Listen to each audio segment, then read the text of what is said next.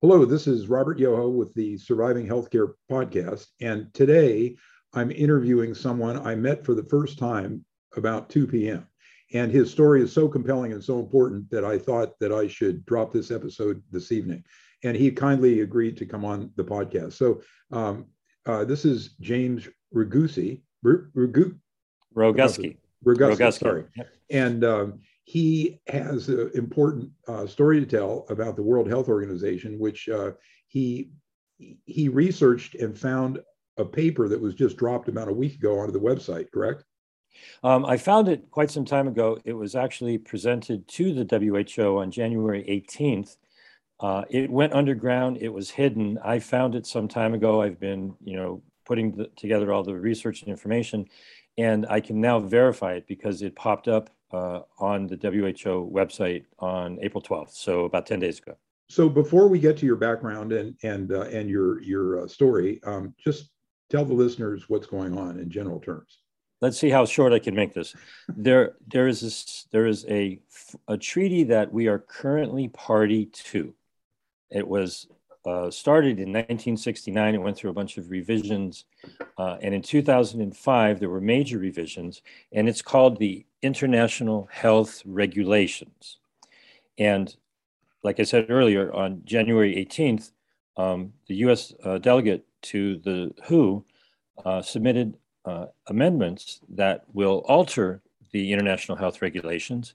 And to cut to the chase, for people who want to know, the amendments to Article 12, Sections 2, 3, and 5, when you realize what they are, you should gasp and get to work spreading the word because it's frightening.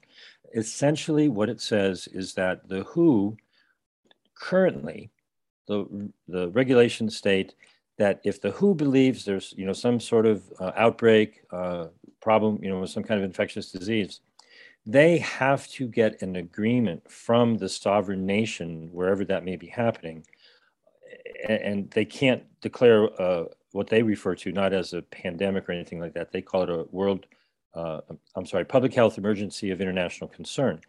Currently, they have to respect the sovereignty of the countries. The amendments would take that restriction away, and the WHO would be free to have emergency situation, anytime they want. And they'd essentially have a world government. They would have the ability to trigger an emergency, and unbeknownst to many people, nations, across the world have linked their definition of what an emergency is to the WHO's definition. So if the WHO were to declare an emergency, that would give some kind of a justification to all of the individual countries' health minister, or here it's the Secretary of Health and Human Services. And then it's just perpetual emergency. Do you feel like you're in an emergency right now?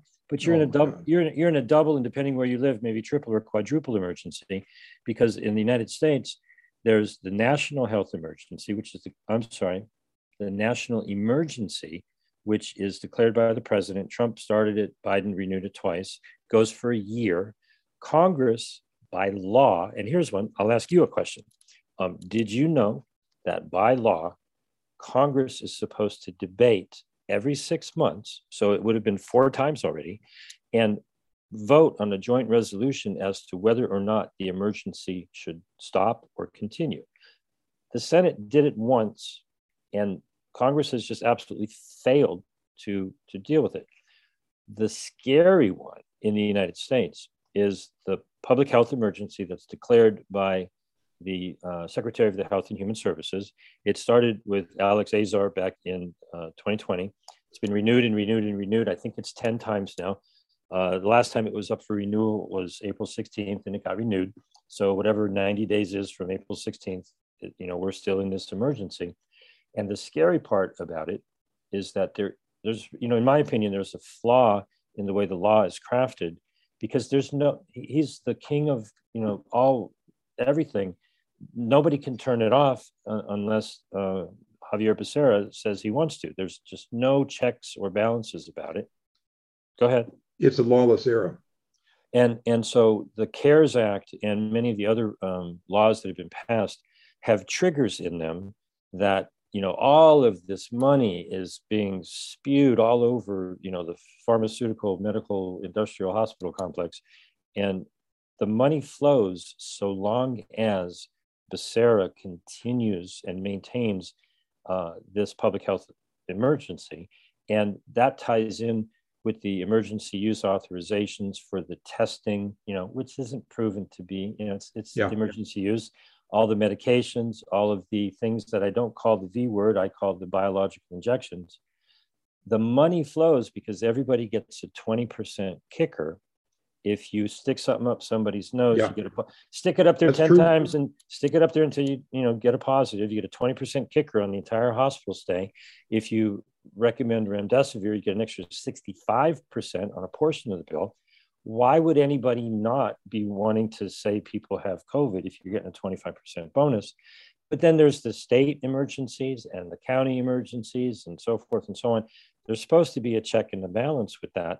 And so this all funnels up to the WHO and these amendments that are going to be voted upon between May 22nd and May 28th at the World Health Assembly in Geneva, Switzerland. They want to start it at the top where they can now, they don't have to get the approval of the country, but they also want to have an intermediate health alert, which is like, just be scared all the time. And then they have the 6 regional, we talked a little bit about the, organization. And I told you the only thing I really know about the World Health Organization is that it's broken up into 6 regions. And they want to give their 6 regional directors, give some money to any of your listeners if they can type in the chat who the hell those 6 regional directors are and did you vote for them, right? They want to give them the power to, I'm going to back up a little bit. I forgot something. The Public Health Emergency of International Concern, PHEIC, is affectionately called a FAKE, PHEIC. And what they want to be able to do is have the regional directors declare a regional emergency or a PHERC. And, the WHO, it doesn't stand for World Health Organization. It's the World Hypnosis Organization because they just cast a spell on anybody. And they're trying to FERC the world. They want to be able to declare a regional emergency whenever the hell they want. And there are some, Peter Breggin calls them global predators, but I think there are some global predators behind this plan. Yeah. So there's a history of this pattern that goes back to some other statutes and laws 5 or 6 years ago. Can you elucidate that, or you're not as familiar with that? Apparently there was some trans-Pacific. Yeah. You're changing topics. Absolutely. If you say TPP to someone in conversation, the vast majority of people will say, what do you got, a toilet paper problem or something like that? And anybody who's an activist and, is fighting to preserve sovereignty will realize that it's trans-Pacific partnership. And that was an attempt at taking sovereignty away from the people and giving it to corporations. The way it was structured was that if you had a problem, if you had a gripe with a company, you couldn't take it to court. You would have to take it to some kind of arbitration board or whatever they called it. This is different, but yet it's similar in that lawyers have not heard of the international health regulations. And so, I've looked through this and parsed it. I've got a lot of lawyers interested in looking at it. And there's all kinds of ways you can interpret the way it could be manipulated. Okay. And so, law looks like it's straightforward, but when you read between the lines, you go, oh, crap. What could they do with this if they had some nefarious desires? And they do. Yeah, we got a pretty good idea they have some nefarious desires. Right. So I'll stop there. It's frightening. Ask me, what kind of questions come to mind? Well, James, tell us about your background and how long you've been studying this material and your general conclusions. And it sounds like sounds like in some ways it's more important than COVID or any of the other stories. Potentially. It's earth-shattering when you realize what it is. Okay. My background, I'll limit it to just this sort of topic. I've been in the natural health world for 25 years. And I've written some books and do a lot of research. I put up a lot of websites, do a lot of research and writing. And I came across an early preprint back in January of 2020, and it said, they'd studied the genome, and they said there were furin cleavage sites and some HIV, and I was like, oh, this is not your mom's. This is not your mom's, coronavirus, right? Yeah. And so I put up a couple of websites, and then it ended up being 6 websites, and it was just an absolute, monster of data. I started a doctor directory for doctors who were starting to use alternative methods and things like that, long before FLCCC and so that wonderful folks. I worked a lot doing all that. Ivermectin, hydroxychloroquine, the dangers of remdesivir, and when they started with these shots, I know enough to know that it was just insanity, and so the problem was there wasn't any data. And from December, when the shots came out and so forth, once the numbers started to be concrete in VAERS, I just pushed it as hard as I can. And I pushed it a little bit too far, I guess, a couple of months ago. And a dozen years of work and 2 solid years with 6 websites dedicated to COVID, boom, gone.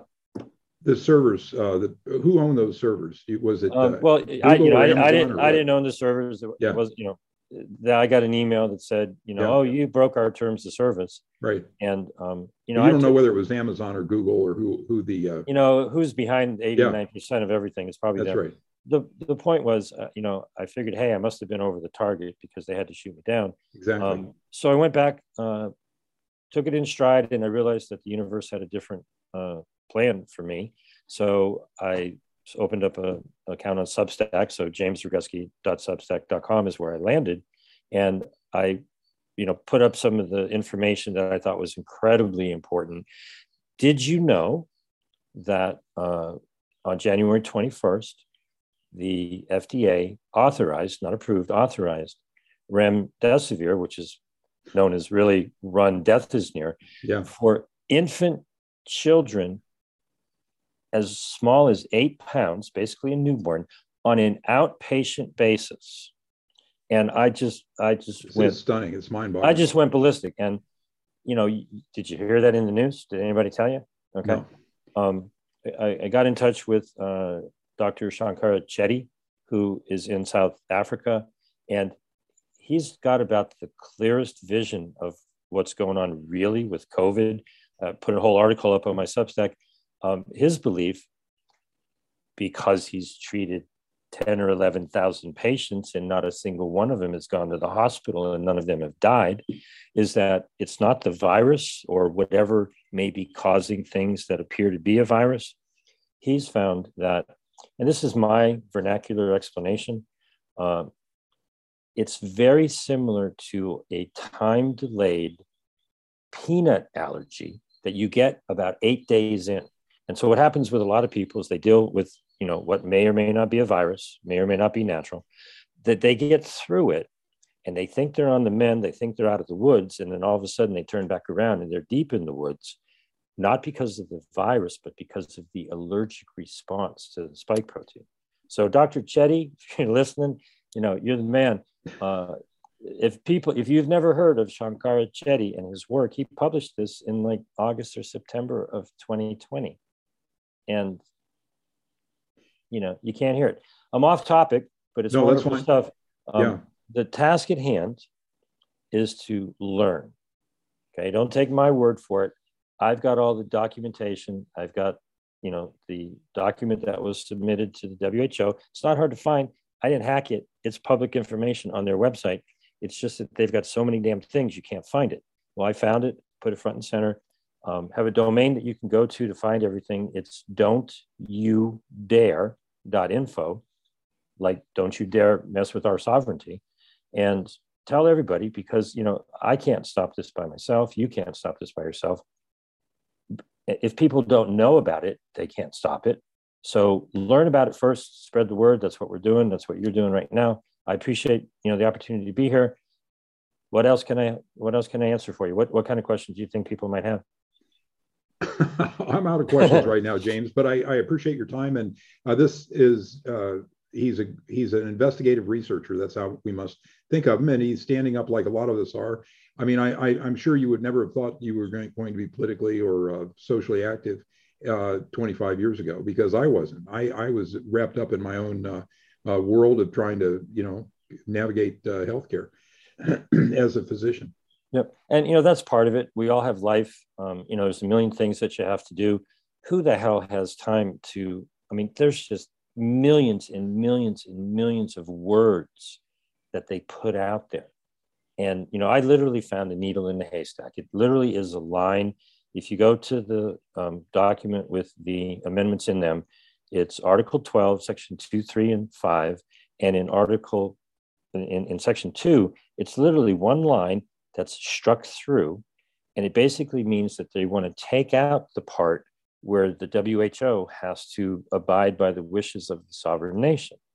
Okay. Now, when it's China that pushed back on the WHO in January of 2020, anybody who's hating on China, right, says, oh, well, the WHO should have been able to come in and crack down and, do whatever they want. Yeah, that's all nice and good. But they got in a couple of days later, not that big a deal. I don't think it made a hill of beans of a difference in the 2-year mess of lies that we're dealing with. But what if, it's happening in your city and the WHO comes in and you end up like Shanghai? People better think about what's going on here and look into it. And, this is probably the closing. I don't know how long you want to talk, but you've heard the thing in when you're at a wedding, people say, hey, if you have any objections, speak now or forever hold your peace. Well, you better shout now or you're going to be muzzled forever. James, I'm grateful. We'll put all your information in the show notes, and I'm hoping this will get around to some influencers as well as my audience. So thank you so much for your time. And it's been a pleasure to meet you. And you're an example of the type of person who the light bulb goes off and you go, oh man, I got to take action. And it's a pleasure to make your acquaintance. And I'm sure we're going to be long-term friends. Okay. Thanks again. Thank you.